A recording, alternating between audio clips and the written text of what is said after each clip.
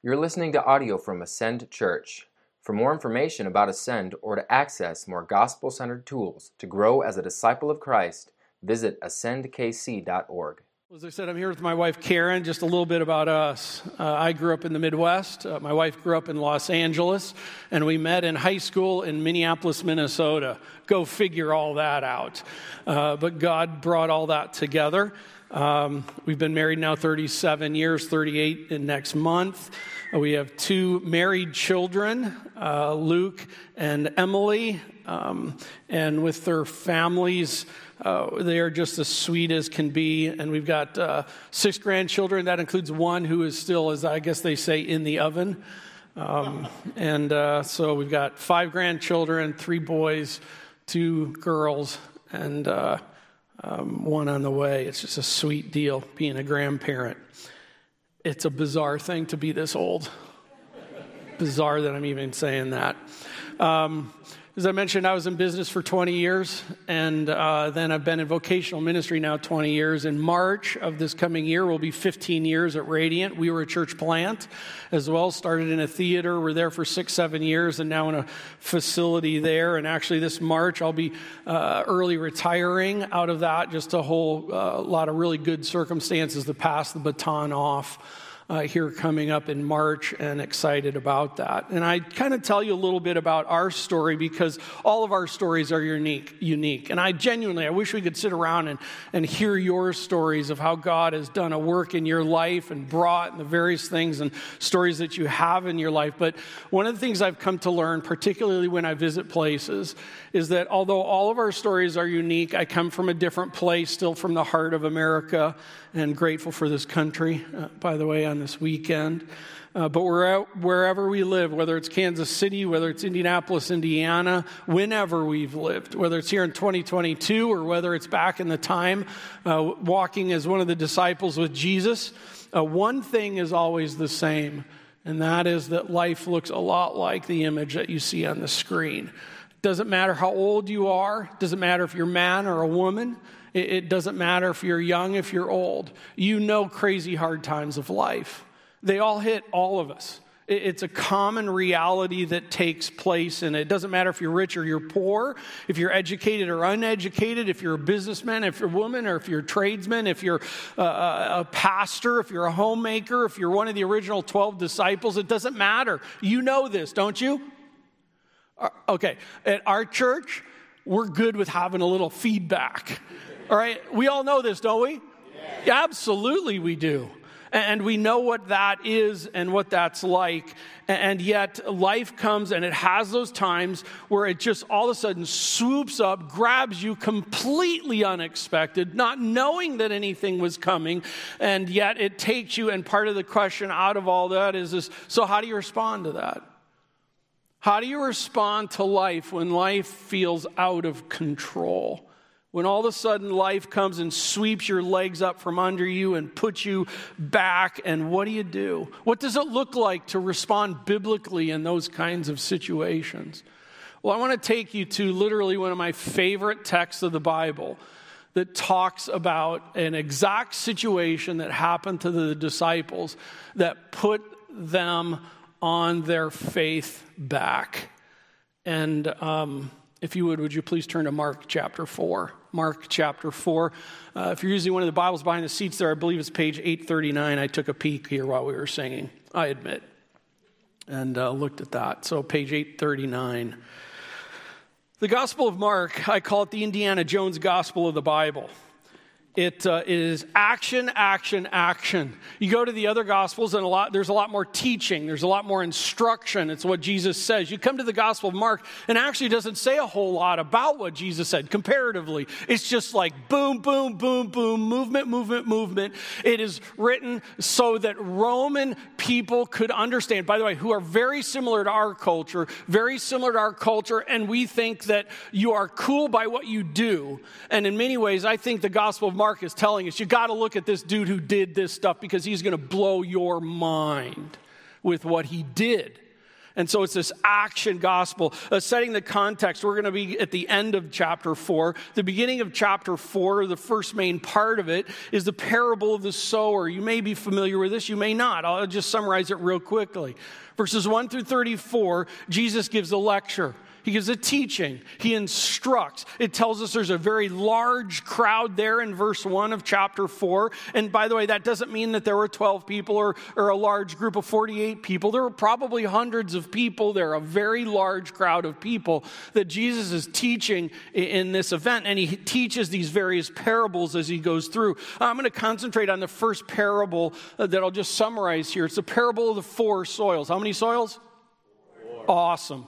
There are 4 soils. The first soil I call the hard heart. It's the hard path. The gospel, the good news of Jesus Christ, falls on the hard path. Ding, ding, ding. It's swooped away. It's kind of like the person who says, no thanks, I'm just not my thing. Good for you, not my thing. And Jesus is saying this is how people will respond to the gospel. This is one of the ways that people will come and they'll just be a hard heart. What do you do for hard-hearted people? You love them and you pray for them. And the first soil is a hard heart. Second soil is the rocky ground. I would call it the shallow heart. It's the person who hears the gospel. I would kind of communicate it this way. They give Jesus a big high five and they're like, yeah, man, Jesus, you're awesome. But then it says trouble and persecution on account of the word comes along. And they're like, I'm out. I don't think Jesus is saying this is carnal Christianity. I actually think that Jesus is talking about someone who made a declaration, but there really is no real there. That in this, it just falls and it kind of seems for a little bit and boom, it's gone. By the way, keep that in mind, the second soil. It falls, it gives Jesus a high five, and because of persecution and trials, because of the Lord come along. In other words, oh, you're a Christian, well, you lose your job. Oh, that's what you're going to do, you're out. And they then quit out of that. Remember that for what's coming, okay? Then he comes to the third soil. It's the crowded heart. It's the thorny ground. It's similar to soil number 2. It's kind of they hear the gospel. Jesus says essentially out of the parable, and then they give Jesus a high five, and then all of a sudden it's like all the stuff of the world draws them. Oh, the world's so awesome. It's so beautiful. You know, money and things and popularity. Yeah, it's just awesome. I want that. And Jesus is kind of like in the back, and Jesus is like, I am not in on that. I'm not interested in that at all. And we have the crowded heart. We have the hard heart. We have the shallow heart. We have the crowded heart. And Jesus is moving it all to the fourth soil. The fourth soil is the fruitful heart. And here's the gospel, receives it. And by the way, in this illustration, we are dirt. That makes you feel good, doesn't it? And the seed, the gospel falls into dirt and it goes in, and the fourth soil, all of the nutrients and everything of the soil goes into the seed and is putting into the seed, and it sprouts and it produces. And by the way, it's not about the dirt. When do you ever go by a tree and go, look at that dirt? That is some awesome dirt to be able to produce that tree. No. You see, it's all about what has grown out of the dirt, and the fruit is provided out of that. And Jesus makes this comment. He says it's those who produce 30, 60, 100-fold. By the way, it's not about who produces more. I'm just going to tell you, having been a layperson for 20 years, sat in your seat for 20 years, well, more than that as a kid, all that time, and then being in vocational ministry and doing this for the last 20 years, I'm just going to tell you, there's a thing even in vocational ministry where the head gets poofed out, and you got to watch it. It's not about who produces more. It's about producing fruit. That's the point. And that's what Jesus is saying. Something comes out of that. It's an amazing lecture given by Jesus, and as you could tell, I could just spend the time there, but that's not the focus of our time today. I would term it this way. Jesus is giving a lecture about what it looks like to live by faith. It doesn't look like this. It doesn't look like this. It doesn't look like this. It looks like this. That's the summary of the lecture. So I remember back in high school and college, what follows lectures? Laboratories. Remember biology, chemistry, physics? You know, you take the class And then you'd have a laboratory with that. What was the purpose of the laboratory? The purpose of the laboratory is because the school, like in high school, and then I was at University of Minnesota, and at that time, and in that, it's like the purpose of the laboratory is to take the knowledge of the information that has been put before you, to take that and experience that out and have it in your own hands so that you can learn it, you can see it. Because the objective of teaching physics, teaching chemistry, teaching biology in this kind of a structure is not just to be able to fill out the piece of paper on the test, but it's to be able to do physics. It's to be able to do chemistry. It's to be able to do biology. That's why they have the laboratory. Otherwise, it would just be teaching information. Laboratories matter. In fact, I would suggest laboratories are the game changers of life. Laboratories are the game changers of life. And they just had a lecture of which the disciples afterwards came to Jesus and said, hey, we're not understanding what you just said. Could you explain it some more? By the way, that gives me so much hope, doesn't it? You know, at times you're like, I don't know, man. I don't know. Can you help me learn more? Yeah. Well, we're going to go to the lab. We're going to go to the laboratory and buckle up. Lord, I pray in this time as we dive into the rest of this text that you would just be here.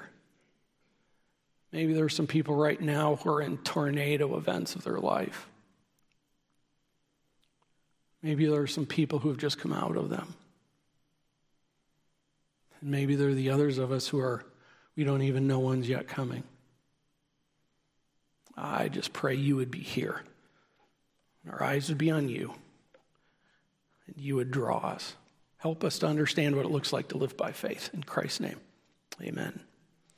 So we just went to the lecture. We're going to the laboratory. We're in verse 35 of chapter 4. We're on the shore of the Sea of Galilee.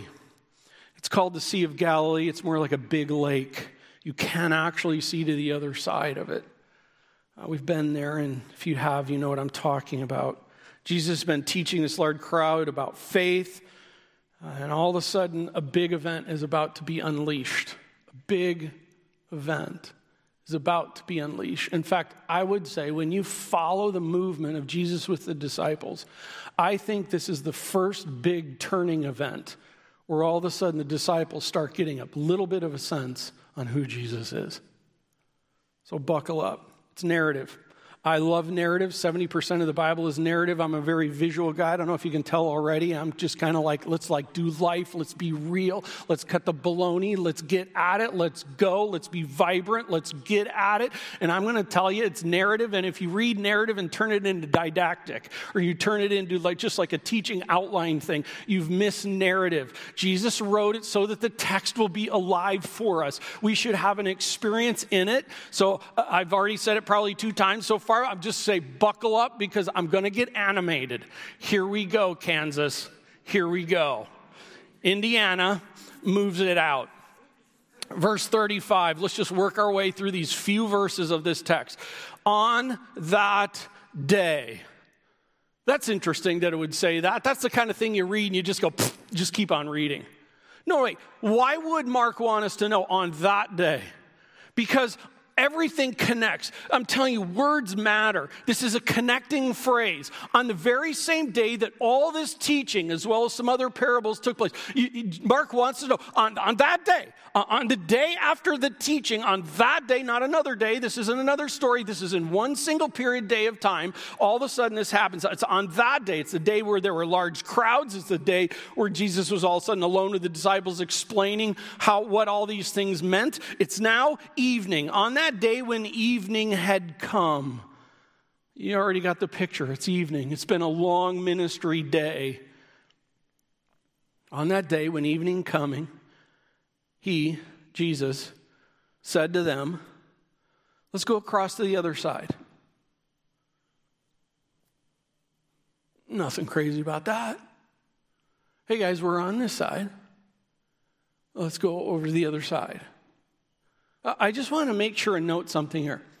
They hadn't done anything wrong. Jesus isn't like, okay, kids, it's time for a timeout. It's time for a discipline moment. Nothing like that here. They haven't done anything wrong. They haven't stepped out of bounds. They haven't made a mistake. They're not about to get punished. It's just a normal day. It's just a normal request. And Jesus said, hey, let's go where? To the other side.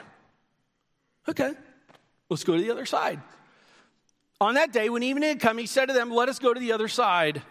And leaving the crowd, interesting, we still get this idea, there's still a crowd hanging around all day. Friends, people wanted to be around Jesus. Jesus is an attractive personality in humanity of it, the second person of the Trinity, boots on the ground, God in the flesh, and yet he is attractive to humanity. People wanted to be around him. That should be a testimony in our lives as well, by the way. And the crowd is there. They begin leaving. And so they take him with them in the boat, just as he was. And other boats were with him. And a great windstorm arose. So Jesus says, let's get in the boat. Let's go to the other side. And they're like, okay, let's go to the other side. And so they get these boats. They get the gang together. They get in the boat. And all of a sudden, it comes along, and they're on the Sea of Galilee. And I don't know, are they a quarter of the way? Are they a third of the way? Are they halfway of the way? 3/4? It doesn't matter. All of a sudden, a great storm starts arising. We get this idea. By the way, in the form of the Greek language, it gives us this idea that it's not like, those storms and you sit out on your porch and you're just like, if you have a porch and you sit out on your porch and you're just like, I love this. You know, that calming sound, or in your camper or whatever's going on. It's not this. And the word that Mark uses makes sure that we know. In our meteorological, I don't know if I said that right, that's a long word. In our world, we call that a squall. It's a line.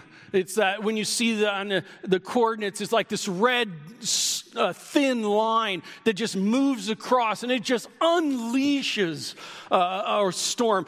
By the way, in the time of that on the Sea of Galilee, squalls are not an uncommon thing to have happen. So this wasn't the type of thing that's out of the norm. Oh, by the way, if I remember correctly, weren't some of the disciples fishermen on that very sea? Yeah, I think that's what I remember right. And so these are guys who are familiar with this place, and they've seen squall storms before. They just happened to be out on the water, and Jesus had asked them to go. It's a serious storm. And then verse 38, a great storm, 37, arose, and the waves were breaking into the boat so that the boat was already filling, but he was in the stern asleep on the cushion. Okay. When the boat is filling with water, I'm not a boat guy,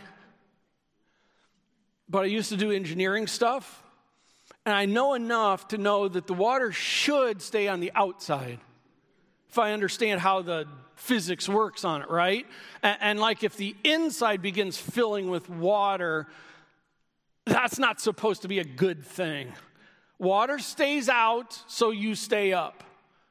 It's a squall storm, but it's a kind of storm that's not like, woo, woo, whoa. This is one where panic is happening. Water is coming in. It's filling the boat. Do you see it in the text? It's filling the boat. That's a bad sign.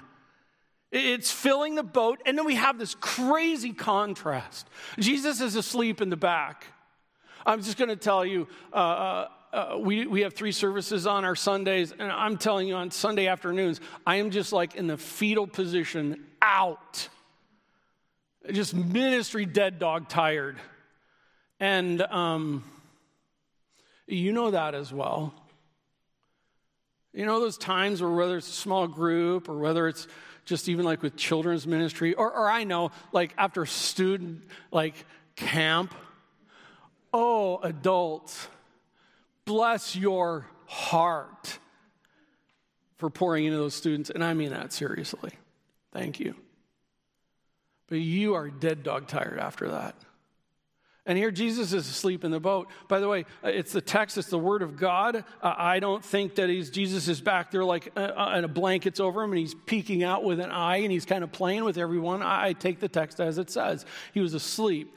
And as all this is going, you have to be really tired to be asleep while all this is happening. And yet that's the case. And you just have to see this contrast of what's going on. Ah! Right? You got to understand the contrast. And here we go now. By the way, for out of the overflow of the heart, the mouth speaks. James 4, why are there fights and quarrels among you? Is it not because of the war that wars within you? Friends, the battle is not out here. Battle is here. This is in our culture. This is the heart. This is the thinking. This is the control center. We just did a series on growing and changing in Christ over the last months, and this is where it happens. Romans 12, 1 and 2. Do not be conformed any longer to the pattern of this world, but be transformed by the renewing of your mind. This is where it happens. Out here stuff happens, but the real war is right here. Here we go. But he was in the stern, asleep on the cush. Sleep on the cushion. And they woke, and they said to him, Teacher, we're having a blast. No. By the way, I just want to know, they call him teacher, it's rabbi. True. But let me make this comment. Biblically, Jesus Christ was the second person of the Trinity, God in the flesh. More than a teacher. More than rabbi. Oh, by the way, Colossians chapter 1, it is Jesus Christ who is the one who was the, out of the Godhead, who was the one who created all things. Teacher, no, they need to up their ante in understanding who's asleep. And teacher, do you not care that we are perishing? By the way, I doubt it was said like that. Well, hey guys, let's go to the other side. Okay, let's go to the other side. Let's get in. Row, row, row. However that goes. Whoa, storm's coming. Storm's coming. Whoa. Okay, buckle up, everybody. Boat's going up. All of a sudden it's filling with water. They're getting soaked all the way to the bone. All of a sudden they're panicking in this. And then they turn and they see Jesus asleep in the boat. I got to tell you, if I was in the boat, I would be ticked too. Like, come on, man. Do you not understand we're going to drown? Teacher, do you not care that we are perishing? Oh. They have completely forgotten. No, I don't who they are talking to. I would rephrase that. They don't understand who they are talking to yet. And by the way, before I or we get too hard on them, how often have you and I said, thought the exact same thing?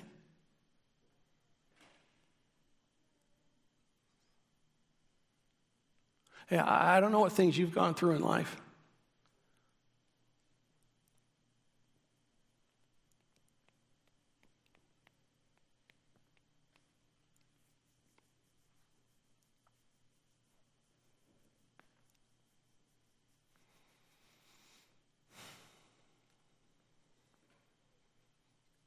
You've gone through some heavies. I don't even know you.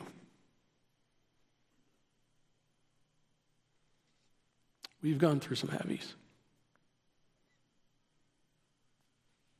Maybe you've lost a child.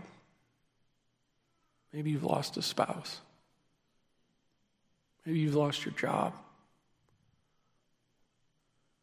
Maybe people who you thought loved you have completely deserted you.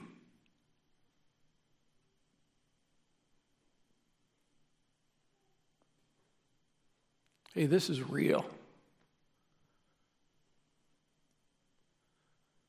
And the reality is how many times have we, let's just be straight in our own hearts. I'm not talking about the person next to you, I'm talking to you and me. How many times in our own hearts do we stand here in life and go, do you really care?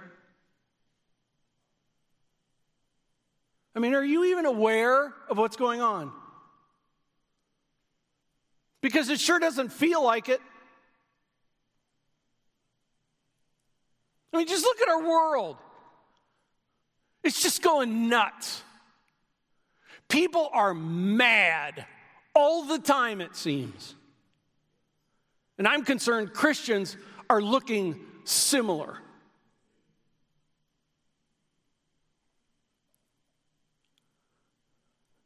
Teacher, do you not care that we are perishing?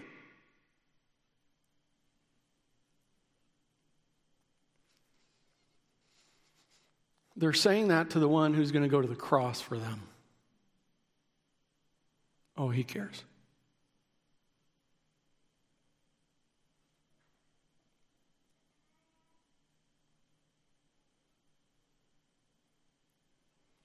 Life's hard.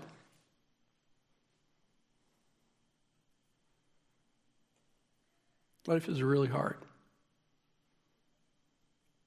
We live in a broken world, and we think that this should be heaven. And friends, this is not heaven. Sorry.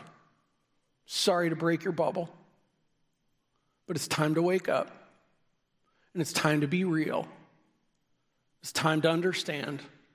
We live in a broken world, and we are all broken people.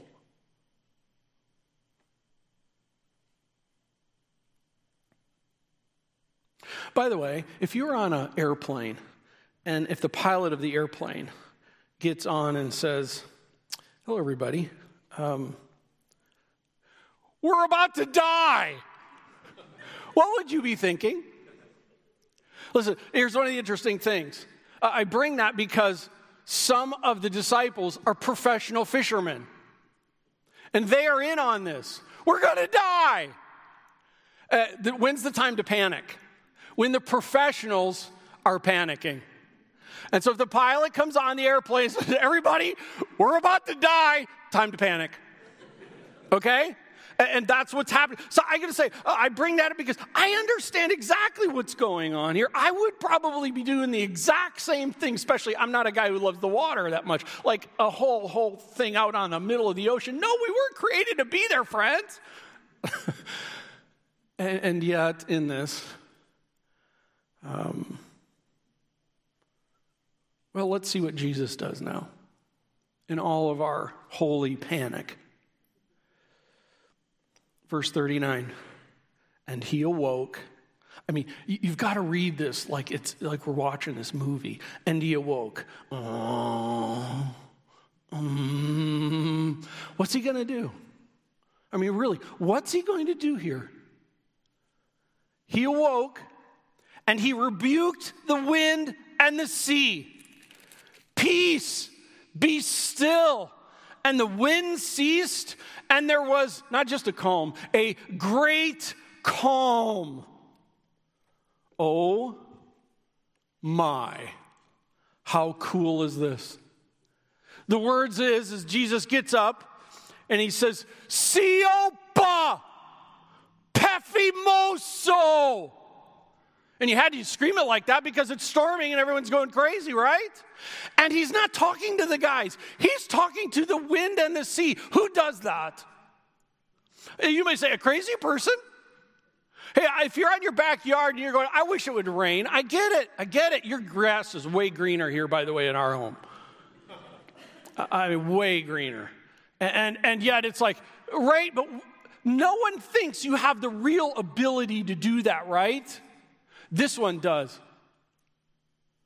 This one gets up and he speaks with all seriousness to the wind. "Siopa Pephimoso." By the way, those words, Siopa, it means peace, silent, quiet. Wind, zip it. And he speaks to the water. Be muzzled. You know, it's like an attack dog. That's what's happening. Friends, seriously, don't lose this. We just read past this and we just think nothing of it. And yet he's speaking to the wind and the sea. Who does that? Oh, and by the way, it calmed, it muzzled, it obeyed his words.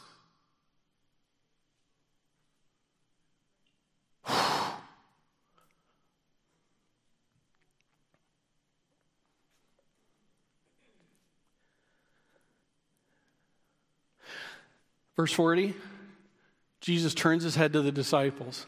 Oh, that's where I'm hiding.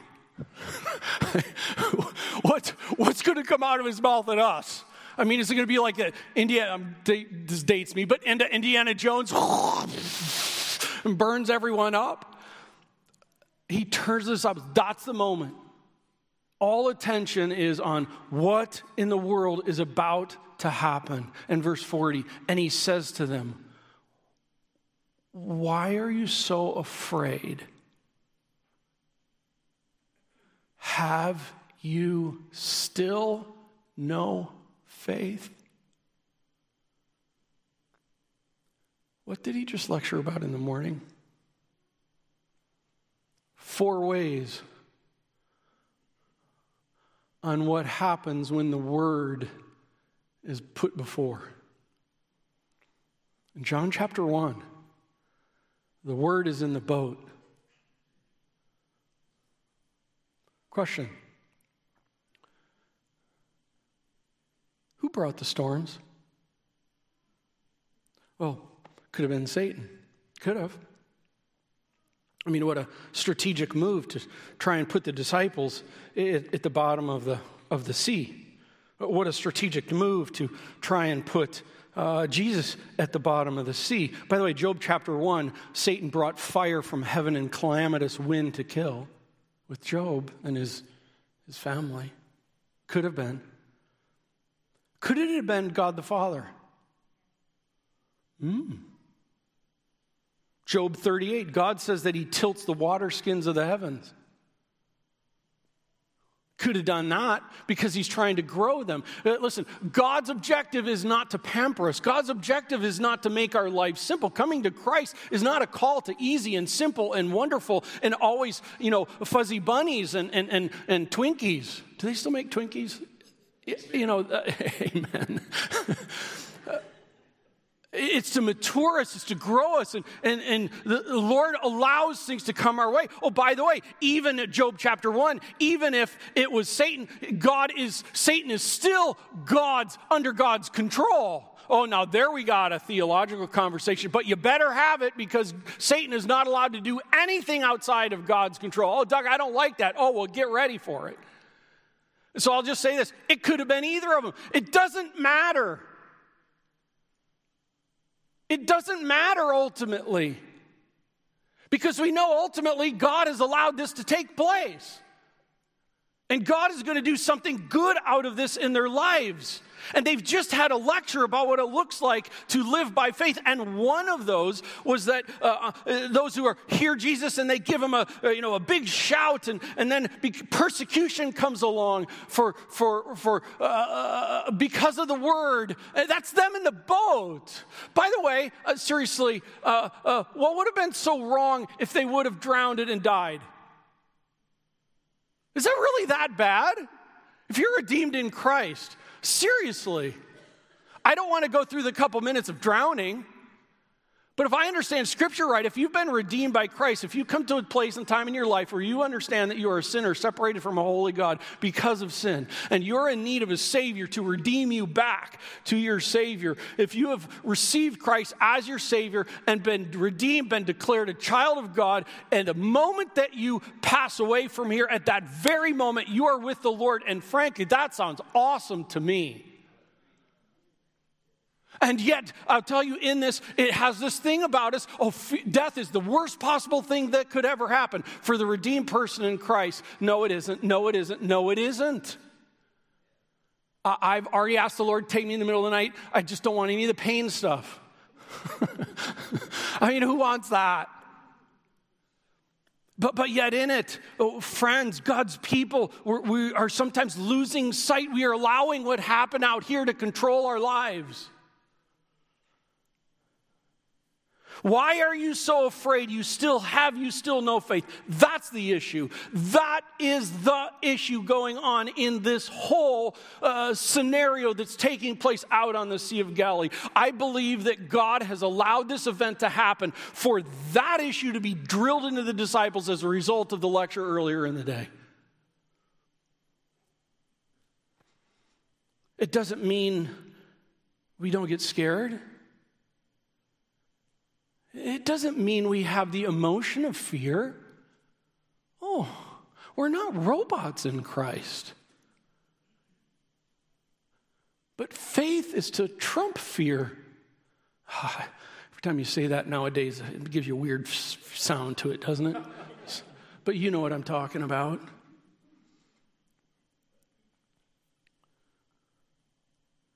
And they were filled with great fear. They were afraid of the storm.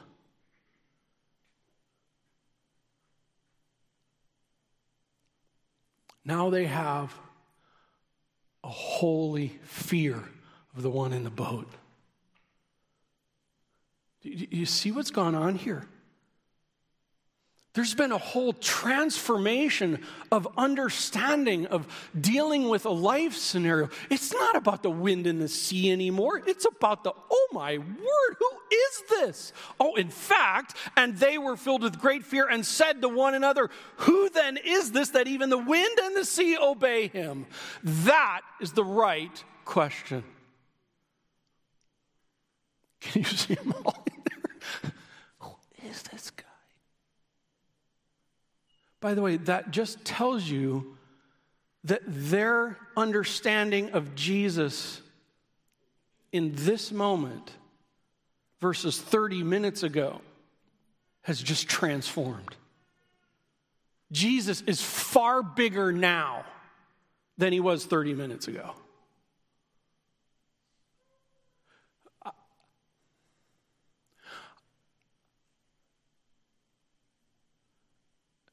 And that's a home run.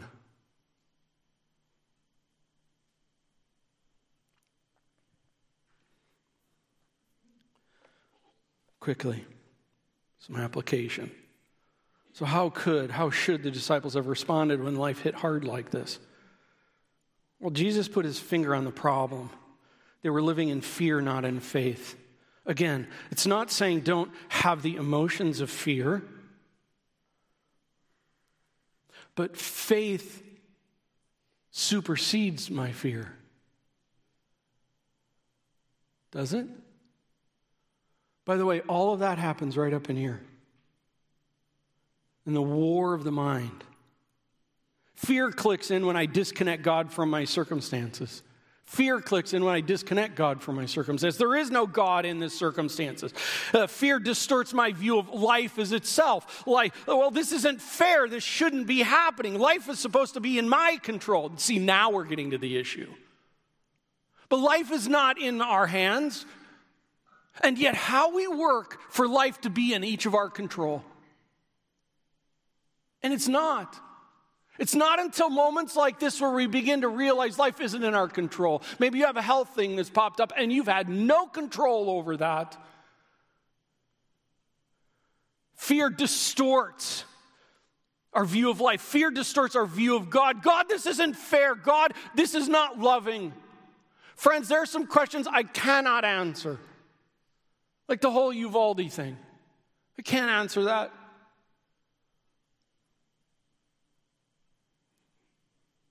But I know the one who ultimately can.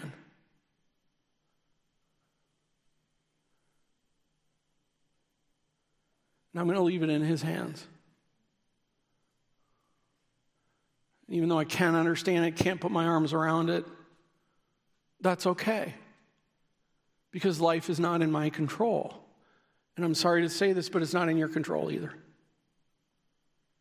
And oh, how you and I have an idolatry for control.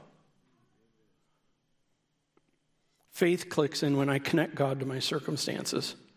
It literally is the action. Faith is this action on our part, our participation in bringing God into it. It sees Jesus as the Lord of our circumstances. Wait a second, he knows about this. He's even allowed this to take place. He is doing something through it, and I may never know what it is. It may not be for my good, if you will. It may be for others' good. By the way, Romans 8:28 and 29, he does all things together for good. By the way, the combination of all things, I don't even think it necessarily means that every individual little item turns out to be lovely and good. It's the combination of all of it works for the good of it. You can go to the Old Testament, Habakkuk 3 at the very end of the text there. You can see it there. Faith clicks in when we connect God into our circumstances. And faith sees the Lord, Jesus, as the Lord of them. And it sees the words of Jesus as sufficient and trustworthy. By the way, look at chapter 5, verse 1. What happened?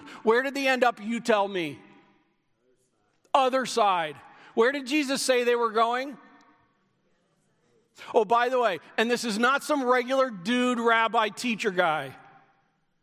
This is the one who created all things, and when he says something, buckle up.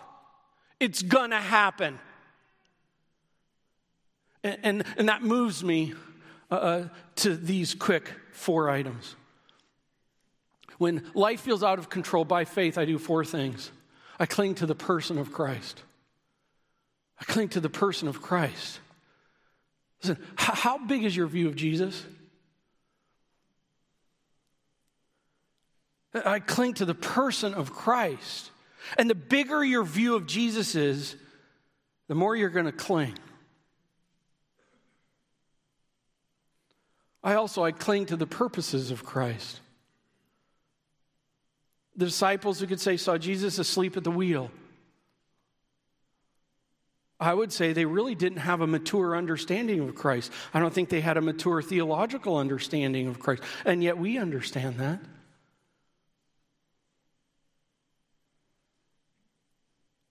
Friends, the purposes of Christ is not to make our life calm and cozy. The purpose of Christ in our lives is to mature us into Christ-likeness. And if you're in this ride for Jesus to solve all your problems in such a way that it makes all of life calm and comfortable and wonderful, I'm going to lovingly say, you don't understand the gospel.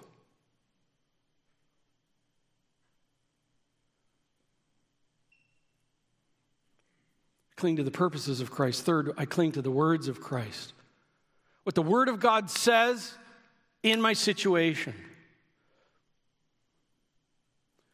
Spend more time, James 1, 1 Peter chapter 1.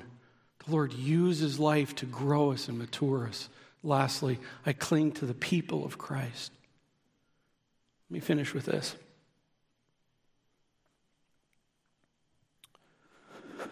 Guys, I'm tired of teaching. It's been a full day, hasn't it? Yeah, that's somewhere in the text. It's in the Greek, somewhere in there. Yeah. Let's go to the other side, okay? Get in the boat, row, row, row. Oh, whoa, storms come, storms are button down the hatches, button down the, unleashes out on him. We're going to die. And he's in the back of the boat asleep. Oh, ticks me off. Teacher, do you not care that we're going to drown? Wait, stop. Let's reverse it.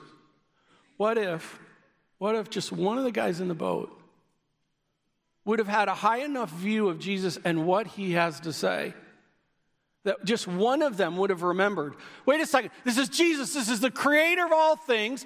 They were going to be learning this as time goes along, but at this point, what if they had the creator of all things, is going to work all things for his glory, for our good in all of this. And listen, he said we're going to the other side, guys. And if he said we're going to the other side, guys, everybody buckle down, we're going to the other side, let's ride it out. Woo! Just one of them. But when God's people get stuck in fear altogether, it's a mess. Fear clicks in when I disconnect God from my circumstances. Faith clicks in when I connect God to my circumstances.